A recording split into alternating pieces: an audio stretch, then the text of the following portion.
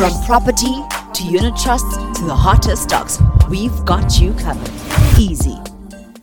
We never really spoke about money, or the framing of it was always like lacking. It was always like, because we're always just trying to make it, just trying to get by. So the conversations weren't so much about and it's a big learning because I have a son now, and in the way that I raise him, I want to be very cognizant in how I teach him, even from a young age, about money and how it works and how to invest and all those things, because I feel like I missed out on a lot of those lessons for myself growing up. Welcome to Easy Does It, a podcast by Easy Equities, where we simplify money and investing. No jargon, no complications, your cool guide to investing.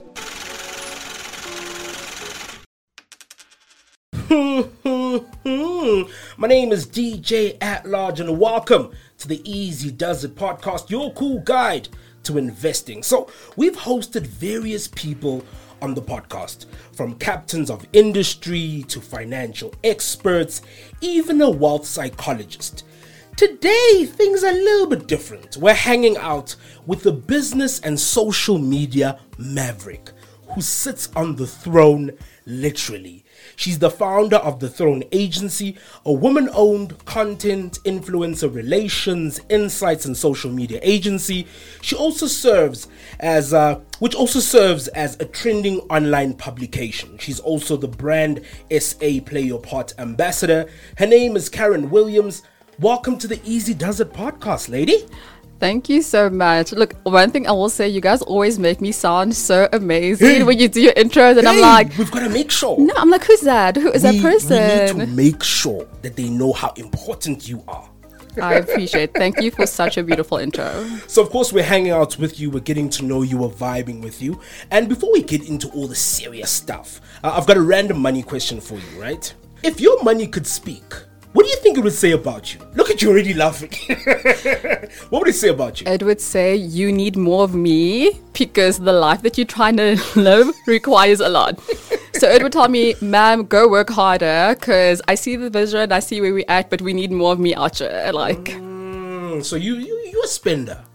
I consider myself a visionary, and when I envision the business and myself, I see where I want to be 5 years from now and 10 years from now. And that's the house that I'm going to live in, the car that I'm going to drive, the art that's hanging in the house. And those are pricey things. So it's always just working towards what my vision is and what my purpose is and what I'm trying to achieve. Oh, beautiful. And of course, that means investing your money in yourself, in your vision and so forth. 100%. And I think investing is honestly the best word, because right down to the business, having a startup, there's a stage where you're like, I'm kind of making a little bit money. We're not quite there, but I could go and spend this money, or we can invest this back into the business to grow and expand what we're actually trying to do. And that's where I'm at the moment. Oh, man, beautiful. I want to track back a little bit, right, to 16-year-old Karen. What advice would you give your 16-year-old self? That is such a good question. And I chose 16 for a particular reason. I did my research on you, girl. At 16, I feel like I was a bit problematic. I was very rebellious and very but also just clear. I knew who I was. I knew who I was trying to do. I think my advice to myself would just be to trust my vision.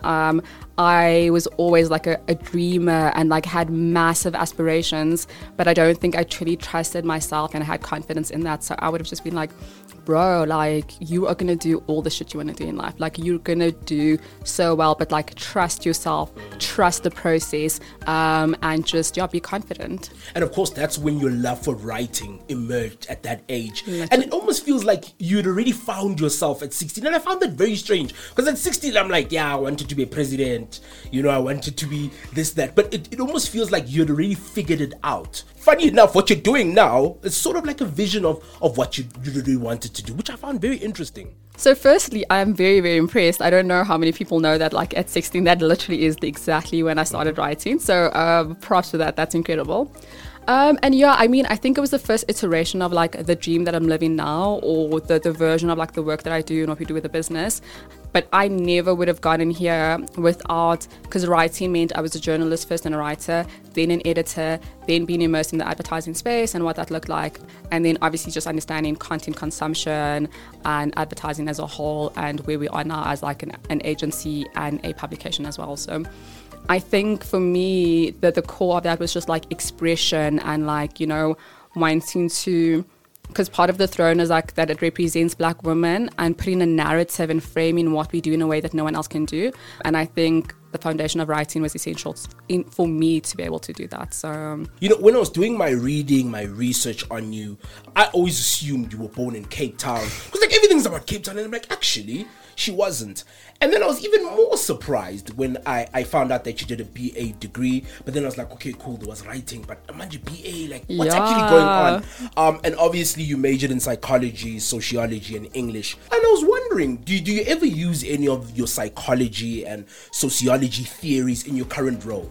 So from the outside, I think the immediate assumption is not that you would use like psychology or sociology in what we do, and especially in our business now. But it's so essential to me in being able to understand people and audiences and what is a target demographic, what do they actually look like, what are their passion points, where do they spend their money, why do they spend their money at certain places, and the psychology behind that. So I didn't think at the time that I was studying it that it would actually benefit me in such a massive way, but the knowledge that I gained from that has been just invaluable to what I do today. It's so interesting how, you know, you study one thing, you don't end up working in that field, but all that information you still use, which is very, very interesting. Absolutely. And I think I've mentioned this in like 1 or 2 interviews before. You could have studied law and end up in advertising and it would still have like a benefit, or finance. And especially like I think we're in like this new creative economy, and you kind of need to have an understanding of the whole ecosystem. If you are a podcaster, if you are a content creator, if you are a musician or an artist, you need to understand the creative side of things and the business side of things, and how contracts works, and have you paid your taxes, and like must you get an accountant and stuff like that. So I think it's the beauty, but also you have to be smart about it and be very, very intentional about it.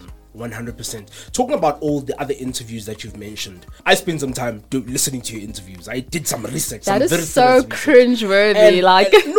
No, I think everyone cringes when like if I have to go watch my interviews, I'm like, I want to die. You're probably the only person that I know that can hear their own voice and not be like, why do I sound like that? You're like, when I was listening back to all these interviews, doing my research and my reading on you, one thing that emerged is that you have a really good relationship with your dad. Like your dad came up a couple of times. Growing up, was money ever discussed in the household with him? I mean, did he teach you anything about money? Ironically, no. And that sounds like a terrible answer. I mean, the reality is, and for myself and for a lot of South African people, a lot of us are like first generation to go to varsity, first generation to have like corporate jobs, first generation to be dealing with the amounts of money that we do deal. We never really spoke about money, or the framing of it was always like lacking. It was always like, you know, because we're always just trying to make it, just trying to get by. So the conversations weren't so much about like, and it's a big learning because I have a son now, and in the way that I raise him, I want to be very cognizant and how I teach him even from a young age about money and how it works and how to invest and all those things, because I feel like I missed out on a lot of those lessons for myself growing up.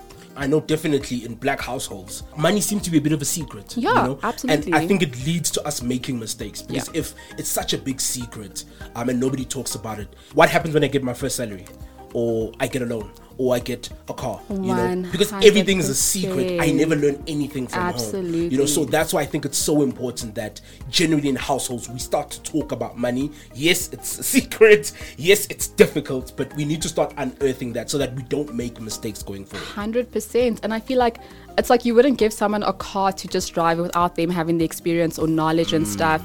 You wouldn't like, you know, let someone drive a plane. And I think that the attitude with money is like, if I've never had any real knowledge or experience, and I mean, I think of like I blew it as, you know, it's such a random example, but people who have not had knowledge for the majority of their lives, and then they obviously come into millions within a very short period of time, and they don't have those, because it's habits are like, you learn them, you understand, you see the consequence, and they haven't learned that, and that's why the money is not retained for a long time. And I think it's the exact same thing that you're saying. If we have conversations about money and you're learning and there are habits that are instilled from a young age, you have a much healthier relationship with money going forward, as opposed to like, oh my God, and I'm going to go to the club. Like, I'm going to drop some racks. I'm going to be in the sick with my friends. As opposed to like, okay, I can do that. But also let me take 10% and just put in like, let me think about like, and it's interesting now because the space is like, there's NFTs, there's Bitcoin, there's so many new avenues and how we can invest and like grow our money. So it's very interesting. Yeah, and they don't even require you to be rich, Absolutely. Easy Equities is a great example. You don't need to be rich to start buying shares and owning the market, which still there's that lack of us talking about money at home, which is ultimately the actual issue. 100%. And I'm glad that you're planning to have those conversations with your son, which I think is a beautiful thing. No, listen, he's doing his first influencer campaign at the moment. Ooh, he's making that money already. Listen, so he already has money. I'm going to be like, no, you've earned this money. It's your money. This is where it's going. This is how it's going to be invested. And obviously age-appropriate conversations. But by the time he's like 18, like he's going to be like, Now, Karen, I want to move from, you being 16, and I want to fast forward to August 2017. I'm very specific with my dates today. Listen, you came through. So you decide to leave your agency job and then you register the Throne, right? So you decide, I'm getting a salary, I'm comfortable, I'm happy, I don't want this happiness anymore. I'm now going to register this business. I want to start my own agency. What's going on in your life at that point in time? Why do you decide this is the time for me to take this leap of faith? I don't know if there's something like that can be called being too passionate, but I really think that was my problem. I had worked in advertising for a few years, and I was so passionate about like being a young black woman in that space and in a space that doesn't represent us very well. So I was always vocal about those things. I was like, no, like, I can see things that are not right. I can see injustice. I can see things that need to be corrected. And the more vocal I became about it, the more I got the label of being controversial. And I was like, no ways, there can never be a conversation about equality and representation, and then me getting the label of being controversial when I'm speaking about something that I think is just like a truth for everyone. So I did become very like disillusioned by being in a space where I felt like I had limited power to instill change and just limits in how my voice was actually heard in that space. So I was there for a few years, and I just, even in the broader scheme of my life, I think I was being pushed to go to the next chapter, which was like being a business owner, and the culmination of both of these things. So I resigned at the end of August, as you said. Love that.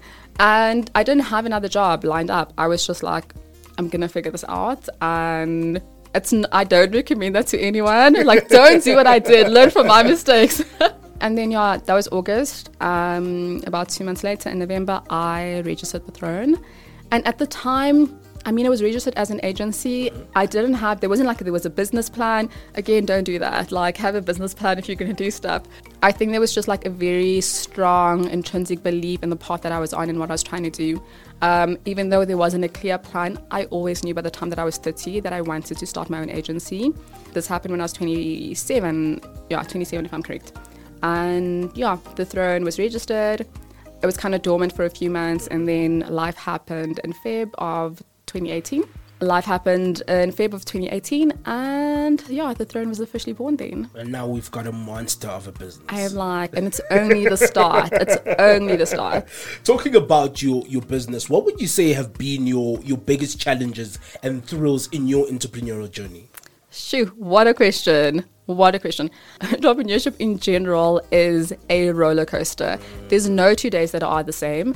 I think the past year and a half of like us being entrepreneurs during a global pandemic was insane.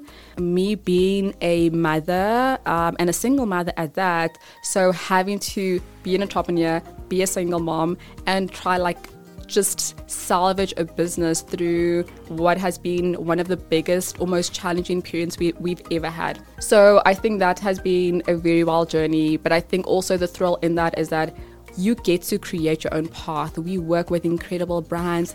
We get to ideate and conceptualize campaigns, and to see that come to life from like absolutely nothing, it's like a high. It actually feels like a high. There's no feeling that can compare to that.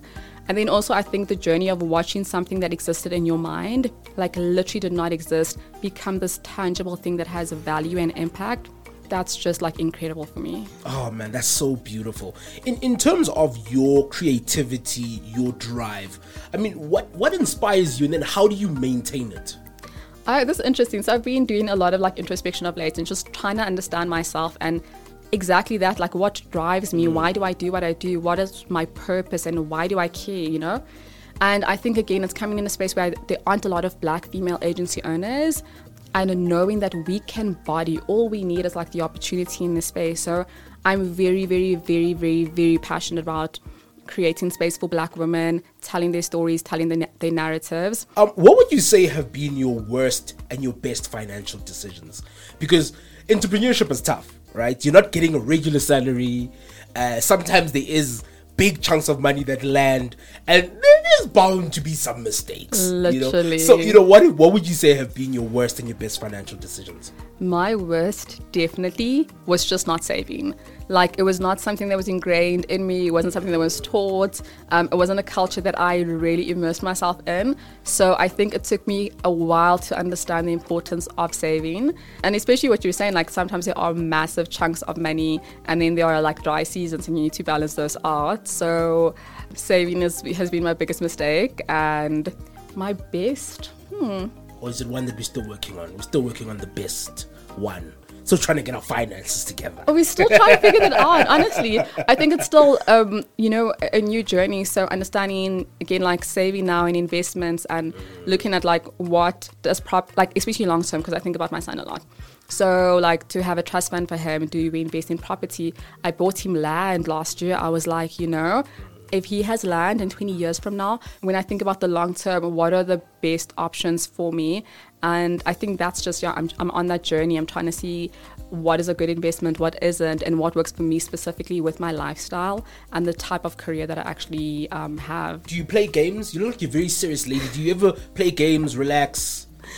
I do not. I really, really do not. Well, we're going to be playing a game on the podcast. Amazing. I love that. Have you ever heard of Never Have I Ever? Yes. Cool. So I've got 3 statements that I have for you, and we just want to know, never have I ever.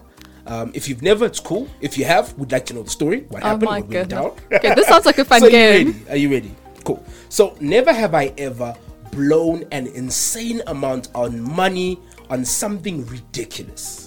You're laughing, so I know there's something.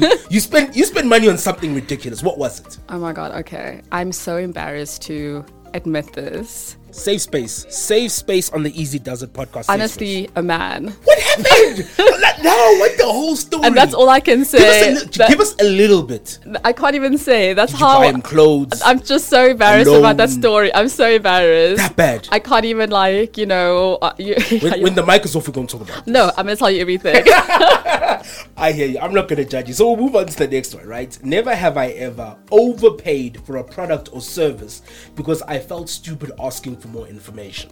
Wow, that is a good question. That is a very, very good question. Ever been in that situation? Look, I think I want to say never, but it's not a fully never. I do think I've overpaid a little bit, but also because I'm a business person, fundamental for us is negotiating and value for money, and we're a startup. You don't always have. So that kind of trickles into my personal life where I need to, All right, no, that's fair. I get you, right? So the last one is, never have I ever used my credit card to spoil myself. Could have been on a holiday, a shopping spree, a deposit on a car. You're laughing again, so I know the credit card was working. What did you get with it? My one weakness, and I'm a woman, so shoes and handbags. Weakness. This is why I need to work very hard and make a lot of money, because we can't be swiping the credit card. And that brings us to the end of part 1 of Easy Vibes with Karen Williams. In part 2, we're going to focus a bit on social media. how do you make money from your followers, right? You got a big following. How do you actually make money from it? That's what we do on the Easy Does It podcast, your cool guide to investing. Easy does it, that's how we do. A big shout out to you for hanging out with us. Don't forget to subscribe. We are on Spotify and Apple Podcasts. Let us know what you think of this episode on Twitter and Insta. Our handle is @EasyEquity.